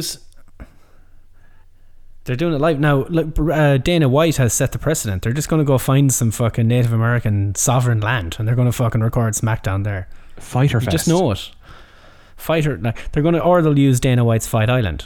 Fighter Fest. But the funny thing is, because of the pandemic, WWE have been forced into doing something they haven't done in 20 years, is to book in advance. Normally they just make shit up on the fly and hope for the best. Now they have no choice but to. So I'm hoping the writing will improve in this long term. You meant that Big Show segment on Raw was planned in advance? That was at WrestleMania, sir. It was the true main event. It was the true main event. Final match of WrestleMania. It was the main event. Big Show finally got a WrestleMania main event. He did it. He did it. It just happened to be recorded and aired the next day. He got WrestleMania main event the week of his TV show and everything. Amazing how that happens. What a coincidence. And you know what the best thing is? Why doesn't, say, fucking, I don't know, Ricochet come out on SmackDown, or he's on Raw, but say whoever's on SmackDown tonight come out and just challenge Braun Strowman? Why? Well, the Big Show did it. Why the hell do I have to win the Royal Rumble? How do you know they didn't record a match when we were busy watching the Firefly Funhouse? Or not the Boneyard match, I should say. They cut away and they went to the Boneyard match. He could well have defended the title 7 times and we don't know. We don't. Oh, fuck. A gauntlet match. Jeff Hardy. Been a gauntlet match. What if Jeff Hardy beat Braun Strowman and they do that tonight? And they say it happened after Braun beat Goldberg and it all was true. Isn't it funny, though, that we're coming away from WrestleMania where they've had 18 matches total and nobody is talking about the 2 world title matches? We did. No, me and Gordo did it when you were gone, right? Matches, and you'll talk about both the 2 world title matches because they were the same match. The people, they were. The internet are not talking about it. Of the highlights that are coming out of the show, nobody's mentioning them. And the reason me and Gordo mention it is because we went through literally everything, killing time until you guys were back. And Gordo goes, "Oh yeah, the 2 world title matches." And we're like, "Oh yeah, two guys won the world title for the first time ever in their respective main events of WrestleMania." And we thought about it last. We talked about Asuka before we talked about the fucking main events. I want to call out as well. Fair play to the UK for finally joining Ireland in the group of countries that have a world title. Yep. Fair play to them. Took them fucking long enough. Until he gets Andy Jack Murray. Gallagher. Yeah. Exactly. Yeah, Jack Gallagher Andy Murray when he posted loses it. Yeah, that's how it works. He's Scottish, or he's British until he loses it, and then he's Scottish again. I'm pretty sure we made that joke a couple of weeks ago on the podcast, so Jack Gallagher definitely listens. He was the one who listened to us when we were in Saudi Arabia. True. Tell me, why did they book both matches identical? That's what really confuses me. Fair enough, you have the Goldberg Strowman. That had to be booked like that. I don't think you can book that match any other way. Yeah. But Drew Brock, there was no reason that couldn't go for 10-15 minutes and have a Survivor Series-esque match like Brock put on with AJ, Finn, or even Ray. Like, there's no reason that went 3 minutes. Why was it not like Brock versus Roman? Yeah. That's where they tore lumps out of each other for a good 9-10 minutes. Yeah. Why was it not like Brock Goldberg, which was 7 or 8 but it was class. Yeah. Everyone went into that thinking this can be shite, and we all walked out of it thinking, Jesus, them lads tore lumps out of each other. But this one's like, cool, there was a load of finishers and like 3 German suplexes. Cool. Did they just lump Brock in with the Goldberg style for no reason? Yeah. Because Brock can wrestle his fucking ass off. I think, and can still go long. I think this fell victim to what we were saying a minute ago, where they had to book stuff in advance because they had the time constraints where they have to book stuff for these shows. I think this fell into the same thing where they didn't have time to think of this. They were just like, we're going to put the belt on him. We don't care what we do. Yeah, but come on. You've got Paul Heyman sitting ringside. Oh, I know. How can you not say, okay, let's stretch this out to 8 minutes? Hit a few Germans, go outside on the outside for a while, throw them off the rails, throw a few chairs and do something. There was enough stuff on the outside of that show. But not even outside, but literally under fucking the ring apron and the fucking edge where the barriers are. Literally just do something unique to make it stand out. This was literally the main event of the night 2 of WrestleMania. Have them go to the outside and Brock hit an F5 onto the ring apron. Anything. And roll Drew back in and get a 2 count. Like, if anything, this kind of hurts Drew more than anything. Because, his first main event of WrestleMania, albeit in an empty arena, was a squash match over Brock Lesnar. That doesn't do anyone any favors. No. He should have been able to take an absolute pounding other than 3 F5s. He should have taken 25 German suplexes. He should have taken bashes to the outside, into the ring steps, everything. And then finally overcome that. So you make up for the fact that there's no fans there to celebrate his first ever championship win by the fact that he's overcome such a beating that no one has ever seen before. And that was his crowning moment. And that's what people remember from this show. Not that he won it in 3 minutes in front of no fans. If you had 7 minutes of him getting mauled by Brock, and then he kicks out afterwards, say the third F5, and Brock is pissed off, and Drew was propping himself up in the corner when Brock is busy arguing with the ref. Brock charges into the corner, gets caught with a Claymore as he's coming in. Mm-hmm. Drew drags himself to another corner, hits a second Claymore, maybe if you want to add in a third one as well. But then after that, he gets the pin. And that's pretty much the only offense he hits. Barra would say a couple of punches and they're going for a scuffle at the start. That's the only offense he gets, a couple of Claymores at the end after about 7 minutes of taking a whooping, like you said. And that does a couple of things. One, it reinforces that video package that they put out last week of him training on the Scottish Highlands, of him being a tough bastard, being able to take an absolute the fucking elements up there, which are fucking horrible at the best of times. And two, it puts the Claymore at the upper echelons of finishers at an unbelievable protective level that anyone taking one Claymore from now on, unless you're Brock Lesnar, you are dead. Yeah. I would have had him hit one less Claymore than Brock hit F5s. Or because ultimately that's what you want. Than just the two of those things. Yes. Yeah. The match having more than that would have been even better. But yeah, I love how Nikki or Fitz and Gordo got into the weeds on which finishers should be done at what ratio. And Nikki's like, but they could have also done other moves. With other moves. Damn it, I need to redo my WrestleMania sign. I'm pretty sure I still have that around somewhere. I'm pretty sure I have all three of our WrestleMania signs still here somewhere. They all got rolled up together. But if I did a weirdly qualified question where I say best and worst match, and you can't pick Boneyard and you can't pick Firefly Funhouse, and you can't pick Edge and Orton because you're going to say it's the best and I'm going to probably say it was the worst. So you can't pick any of those matches. What was your favourite match of the Mania weekend? You can include Raw if you want. My three top wrestling matches of WrestleMania are disqualified from this conversation. Yes, because we all know we're all going to say the Boneyard. Are we all saying the Boneyard was the best of match of the whole weekend? Yeah. I couldn't disagree with that. Boneyard, then Firefly for me, definitely. Okay. And that's why I'm saying excluding Edge and Orton, because you're going to say Edge and Orton next and I'm going to say it was the worst. So we've already had that conversation. I was probably going to have Apollo Alistair as my third best, but whatever.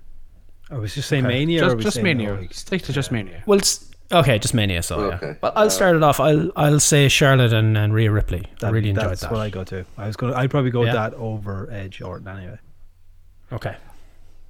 I'd go. Sorry, if you want to go, Gordo. No, I'm still. I was going to think out loud, so I'll leave you go. The top three, other than those that I would put together, would be Charlotte, Rhea Ripley. Finish made absolute sense. I really don't understand how people were surprised by that.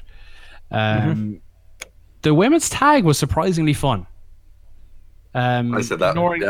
Ignoring the sound effects that came from it, and the confused looks by people living beside or with people who are watching this show. Are you watching wrestling or porn? It's porn. Porn is the less embarrassing one in that situation. And the SmackDown Singles Tag Team Championship match, I really enjoyed that too. Up there too, yeah. Okay. Now worst. I'm gonna go Gordo hasn't weirder. got one yet. I'm actually gonna say I really enjoyed the Profits versus Garza and Theory. What? All right. I think given Theory being put in there last minute, I think he had an okay showing, and anything with Garza is going to get my seal of approval. Dawkins looked out of his depth. Did you like the whole hour of matches they had on Raw today? Oh God, on Raw.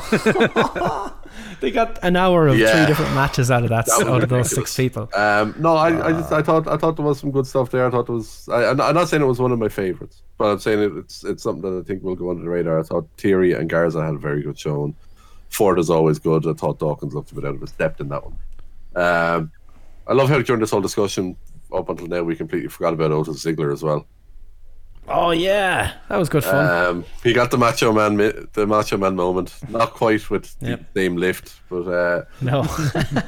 Yeah, I don't know. He loved her, Gordo. He loved her all along. The women's 5-way can fuck off. Oh, can I take one back? I really enjoyed that. I did not. Okay. I actually, I'm going to swap that in for the women's tag. Because I can't have 3 women's matches being my favourite. The women's 5, I really liked. Best. It was perfectly booked. You need to cut it down. Your best one match outside of the 3 that are the most talked about, Matt. Yeah. Probably Charlotte and Rhea. Just because it didn't disappoint. I thought it had a lot to live up to, and I think it lived up to it. We've really heard. Thankfully Gordo brought it up. Not bringing up Otis and Ziggler is on us. That was great fun. That was like an old school kind of thing. Yeah. And they did it exactly how it should have been done, which is props to them, because surprising. You're always worried when they do these sorts of things as how they're going to fuck it up. Did you give yours, Gordo? No, did you go with the? No, I think Charlotte Rhea probably definitely makes sense. Could have done with a couple of minutes less. Not much. I would say not much, but it was just. I think it got a bit dragged out. But I think Charlotte Rhea, a very good match. I was happy that Rhea got to have a good match, that they can finally see that she is able to hang. Whenever all this visa stuff is done, I look forward to seeing what they do with her next and where she goes. But I think she cemented herself as the future of that whole women's division with this week. That match. She fought Charlotte at WrestleMania. It doesn't matter if she lost the title or not. It was a good match. Yeah. I'll send it straight back the other way around then, Gordo. What's your worst match? Elias Corbin. Elias Corbin. I was going to say the same. Didn't need to be there. Absolutely no need. 10 minutes or whatever it was. No need. I'd say Black Lashley actually wasn't terrible. Is that your nickname for him? Lashley also wasn't terrible. The word versus was badly needed there. I know what the Twitter clip is for this week. I'm not posting that. Fuck that. Lads. You know what I meant. Apparently. Black Lashley. my worst match is the Universal title match, I think. Because you expected more of it. 2 minutes, it was nothing. But that's what it was supposed to be. I know, but still, it was nothing. We didn't get Steve to rant for 5 minutes about how he didn't enjoy the ending of the triple threat ladder match that wasn't a tag team ladder match for the tag team titles. I don't want to get into it. Life is too short. Okay, right, be wrong, Steve. It's okay. I'm not wrong. You can't be wrong in an opinion, except when you're Dave Meltzer or whoever. I don't know. Or Lindsay Kelk. Owens versus Rollins talked about it all earlier. Not really. I don't think we even brought it up. Genuinely, it got mentioned at one stage for like a split second. But the dive was the only thing really. The dive was fantastic. Yeah. Oh no, I was saying that I was worried that we're going to go with an actual DQ ending on Mania. Yeah, we mentioned the worry about the DQ thing. Yeah, the dive was great. Yeah, Owens had said that he went to a game at the Pirate Stadium, whatever the hell it was, Raymond James Stadium. And he was like, I want to find a way to jump off the pirate ship. And he was like, well, that was a close second. It was a cool spot. It was really, really cool and dangerous as fuck. Like, he fucking threw himself into that. What was the spot that they cut away from because they had crash pads? Was it the Usos in the ladder match? Yeah, Jay got thrown over the top rope, and it was the same as King Corbin knocking Elias off the platform. Doom. And it was like, come on. They did it with the air raid crash in the Ciampa Gargano match. Exactly, yeah. It's like, don't make spots so unbelievable that everyone can see that it's not real. Gronk dived off the perch as well. Gronk should have dived off our screen before WrestleMania started. Gronk was an awful letdown. Yeah. I always preferred Aaron Hernandez anyway. I bet you did. Oh God. What about Gordo briefly mentioned the XFL segue? It's all gone. XFL is done. It's done. Apparently no plans for return next season, which is a real shame. They fired all their employees. All the workers. They laid all the employees off. The problem is they also lost one of the few really exciting players that was in the league. Can't remember his name. Quarterback for the Roughnecks. PJ Walker. PJ Walker. No, he hate me still floating around. Okay. PJ Walker was quarterback for the Houston Roughnecks. Was one of the best players in the league, and he got signed by the Carolina Panthers. So, to be honest, after him, there's only about 2 or 3 other players who you're looking at that were really exciting.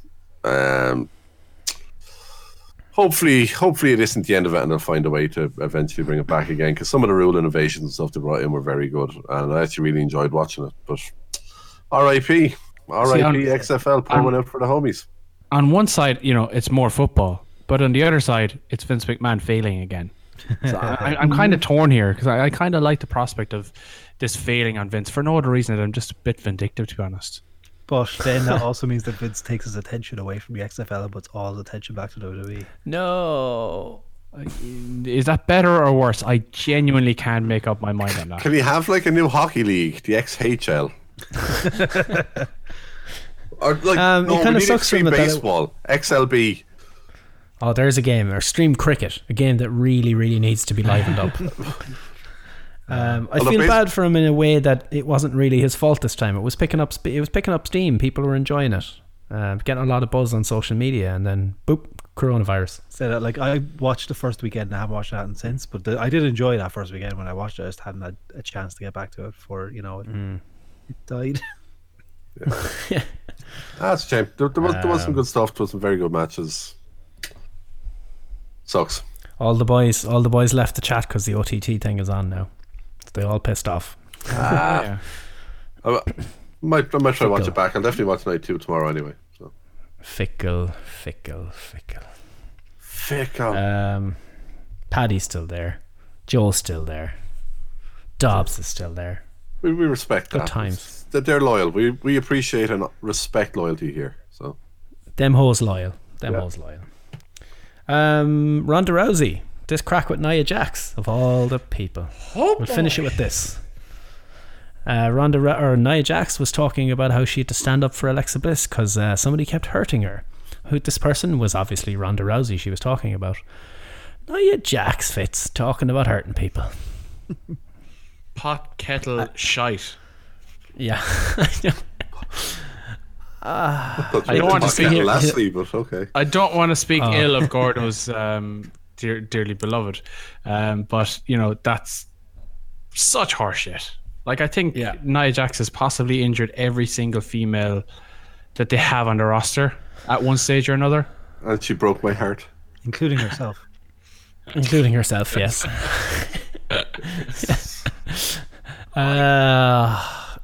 Like, even the Ronda thing, like the Ronda injury to Alexa was purely accidental. Like, it was an arm drag that she hurt herself on. Well, in fairness, Alexa isn't the biggest. No, and she has been injured by other people before. Alexa gets injured all of the time. She's had about 80 concussions. She's made of glass. She's tiny. Yeah. Yes. She is Jones and Smalling injuries rolled into one. She's always injured. The Darren Anderton of the WWE. Hey, he absolutely shut your fucking whore mouth. Yeah. I liked him. I will not have a bad word said about Darren Anderton in this podcast. No. I want to clarify this. Talented, good career, but injury prone as fuck. I'll fucking injury prone you in a minute. Owen Hargreaves, same problem. I loved Owen Hargreaves. Fucking loved him. Anytime he was fit, he was one of the best players in the fucking world in his position. Do you remember the time he came back after a year and lasted 4 minutes? Came out for another year. Oh, it broke my heart. Broke my fucking heart. Yeah. But yeah, Nia's new finisher, lads. She's that cradle DDT thing, and that is going to end well. She is actually going to fucking end someone's career with that thing.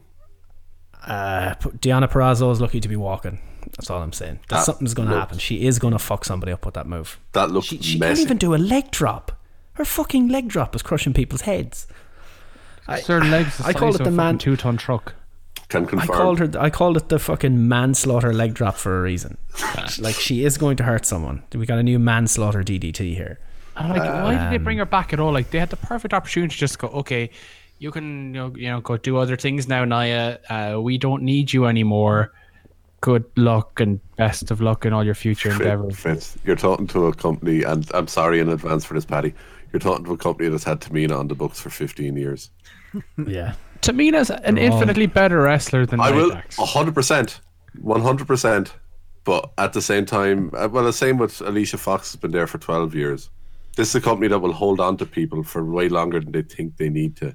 Also, especially in this current climate, because there's the possibility, if they got rid of her, that we would see Nyla Rose versus Nia Jax. No. I'm sorry, Paddy. I'm sorry. That will never happen. I like Tamina. I wanted her to win if Lacey wasn't going to win. But still. Ain't nobody meaner than Tamina. I was hoping the revival I need to move out now. I need to fucking move house during COVID because of that statement. Swap it. I was hoping the old revival fucking releases today might lead to another small little bus flip like we had a couple of weeks ago. Oh, nice. Considering the 90-day thing doesn't affect anyone now, I thought it'd be a nice thing to do. There's bound to, who else is left that have asked for the release? Did EC3 ever ask for it? Nah, he's just randomly putting stuff up on Twitter calling people idiots during COVID. Yeah. The hyper-depressed EC3 has become sentient, and he discovered that his life is futile and what he does doesn't matter because of COVID-19. It's been pretty funny. Fair play to him. Yeah, I don't know what else there is to talk about, really. But we never actually picked what one we have winning on our scorecard for this week for the Wednesday night. Oh, yeah. Let's see, where am I? Okay, so ratings came in. AEW 692, NXT 693. Brian Alvarez had a conniption. He didn't know what was going on Twitter because he saw that AEW charted and then NXT didn't, and then all of a sudden NXT had more viewers, and because of the demos, nobody cares, whatever. AEW 23, NXT up to a gentleman's 5 now because of that win. And then you had our score is currently AEW 12, NXT 15. It's only fair that I abstain because I've only seen one of them. I don't think it's fair that I vote. You have abstained every week bar one for the last 10 weeks. I haven't watched Wednesday Night Wrestling in 2020. I gave up on them over Christmas week. No, I have seen one this week. And getting good. Well, that was at their lowest point, to be fair. That was at their absolute worst over Christmas. Am I allowed to vote NXT? It's up to you, because I will vote NXT because it's all I've seen. So, and I don't plan on watching AEW. No, it's not fair. That's why I put it out there. But my vote would be at NXT because that is the wrestling show that I watched this week. But due to current circumstances, I'll be able to see them every week from now on, Nicky, circumstances. so nothing to worry about. I've got literally no excuse anymore, so that's good or bad, I don't know. Little from column A, little from column B. Pretty much. Getting paid to sit at home. I'm getting revivaled. I'm getting revivaled. I just got to hit my downside guarantee on the 8th of June and I'm out. Nice. I'm going to go NXT. I'm feeling I maybe have voted. For me, AEW, the women's match I thought was fantastic. Probably the best match probably the best women's match they've had so far in that company. The rest of it just seemed, even looking back and reading back from what's happened, it was very meh.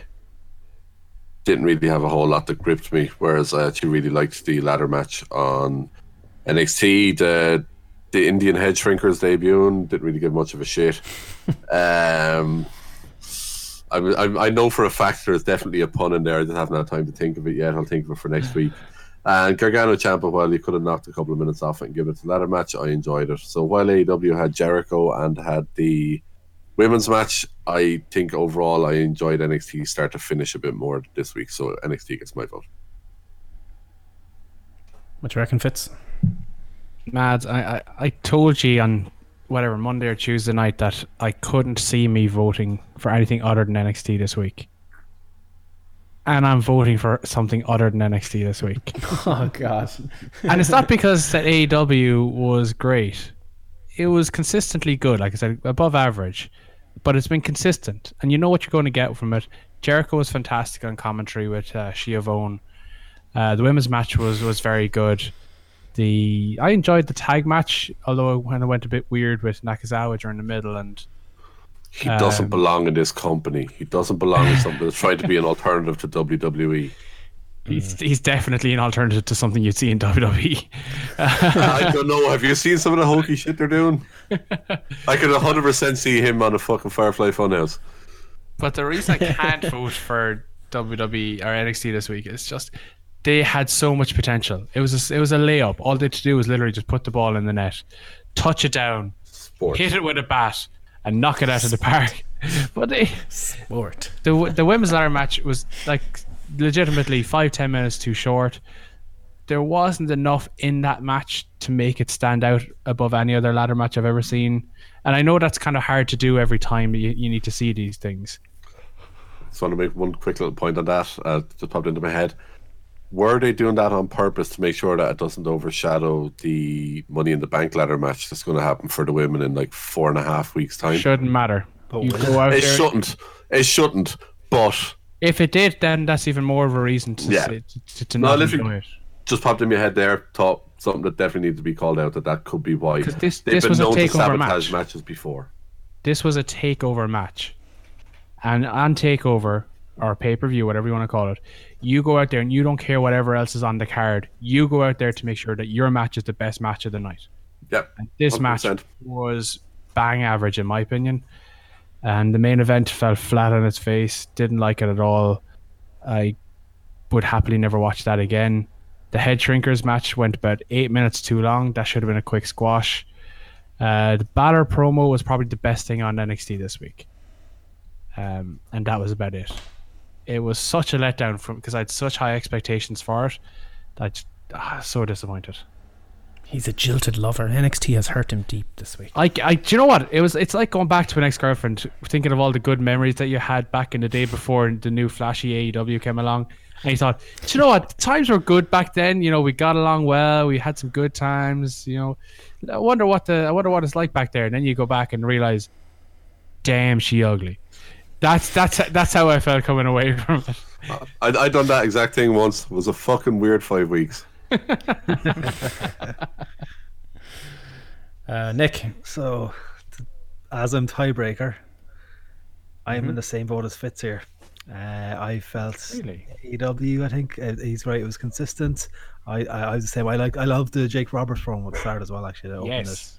And yeah, I just think overall they did a better show, and NXT was just it's a bit of a letdown because it was billed basically as a takeover effectively, and it wasn't anything like that. I think they have the weaker part of takeover still to come, which is my worry for NXT. No disrespect, Dream Cole is not going to be a fucking masterpiece of wrestling. No. And it'd be very strange and I think a bad idea to take the title off Cole in front of no crowd, but the way things are, I've no idea when crowds are going to be back. Fight Island. Fight Island, Indian reservations, places like that. I think it's going to be Vince McMahon is going to chase areas where shows are going to be allowed, and Tony Khan is going to do the same. They're going to chase them around the country. Yeah. So that brings the score: AEW 13, NXT 15. So the gap is getting narrower and narrower. AEW wins it this week. Mind the gap. If I was allowed to vote, it would have been put to 2-2. And then we go to the chat, and the chat, I believe, said AEW. I saw Joe talking about it. So he said because Jericho was very good on commentary. He was genuinely, himself and Tony were fantastic. He's my one commentary spot of the night from him was when Britt Baker delivered a side Russian leg sweep, and he called it a side Pittsburgh leg sweep because she's from Pittsburgh. That was just and he called it in real time as she was doing it as well. It's that sort of shit, you just can't plan. The bit where he was talking about Cody, about how tough he was, about how tough his whole family was, and how his mother slapped him in the face, and then like 5 seconds later he went to how angry he was about Cody. Like, he just out of nowhere, he just snapped to remembering how much he hated Cody's mother, wanted to slap her in the face, and then come straight back into commentary again. His flip flop between being angry and calling the matches was fucking fantastic. More Jericho on commentary, please. Oh yeah. So we'll go on to plugs, but before we do, we have to give a shout out to the boys. Motherfuckers. Super and Teresa living in perfect harmony. Yeah. No one's feelings get hurt ever. Everything is great. One is really woke, the other one is a robot. Wrestling Soup. Motherfuckers. Motherfuckers. Damn, son. This is Wrestling Soup. Motherfuckers. Your poop knife, I say. I need to use it. Please.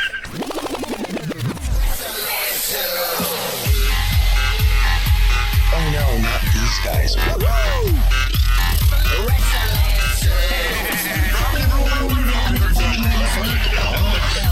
My fans love this. The boys, we are WCW Nitro versus WWF Rawing this situation here, but Super on Discord at the moment doing their 10-year anniversary show. We would have been in the chat live, but this is the only time we could do it all tonight. We normally do it at this time anyway, so shout out to the boys on their 10-year anniversary. So yeah, it's pretty fucking cool. I'm looking forward to listening to it later on when they post it on Patreon and whatever. But yeah, I said I'd throw that in there anyway for the boys, the Soup boys. 10 years, only what, 7.5-ish years till we have our own one.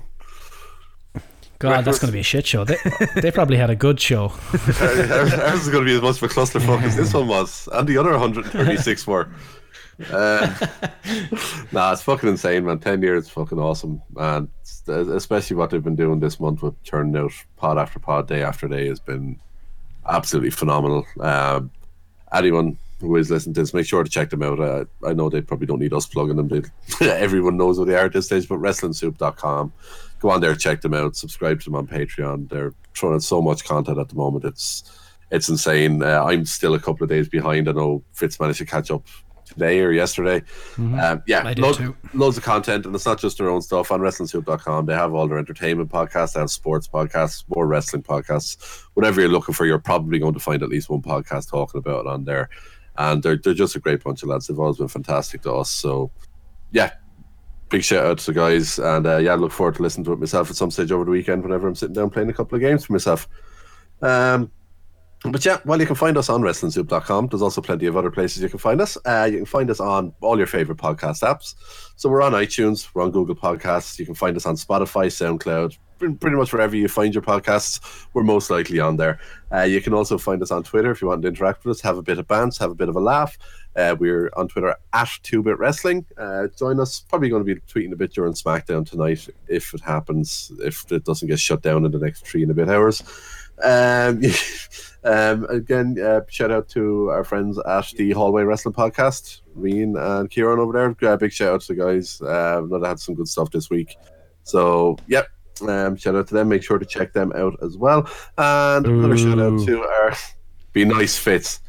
Another shout. He left us. He went to watch OTT. He can go fuck himself. That's true. Fuck him. Forget the last 25 seconds. Fuck that guy.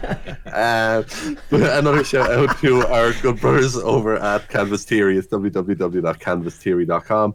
If you go on there and use promo code AWP, you can get 10% off your entire order. Currently shipping only to the US, but hopefully soon to Europe. Keep meaning to check if it's actually shipping to Europe yet.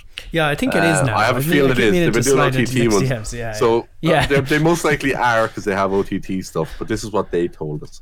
But check them out. That's just what our script says. We don't have a script. We don't want people to know we have a script. If people know we have a script, then the fucking shithousery and fuckwittery that this podcast is all becomes unraveled. Don't fuck with it. It's done in PS. It's done in crayons and backwards R's. Okay, that's just the way it is. I just want to check out the competition. Not Europe yet.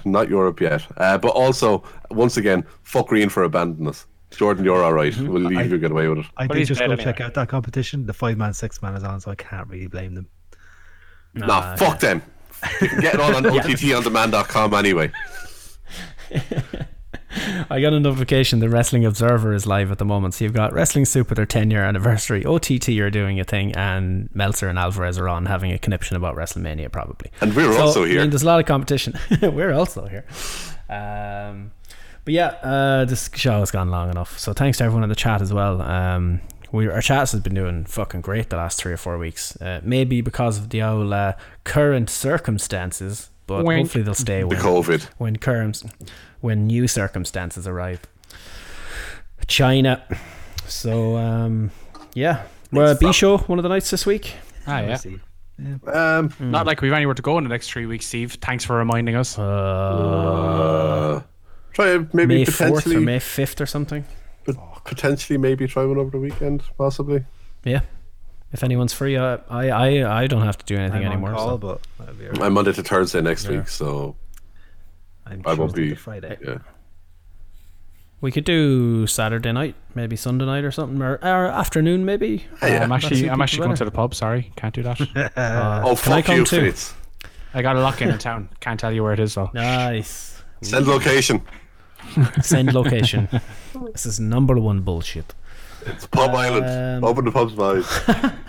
Open the pubs, boys. Say goodnight, oh. Kenny. Open the pubs, please. Please, Leo. I need drink.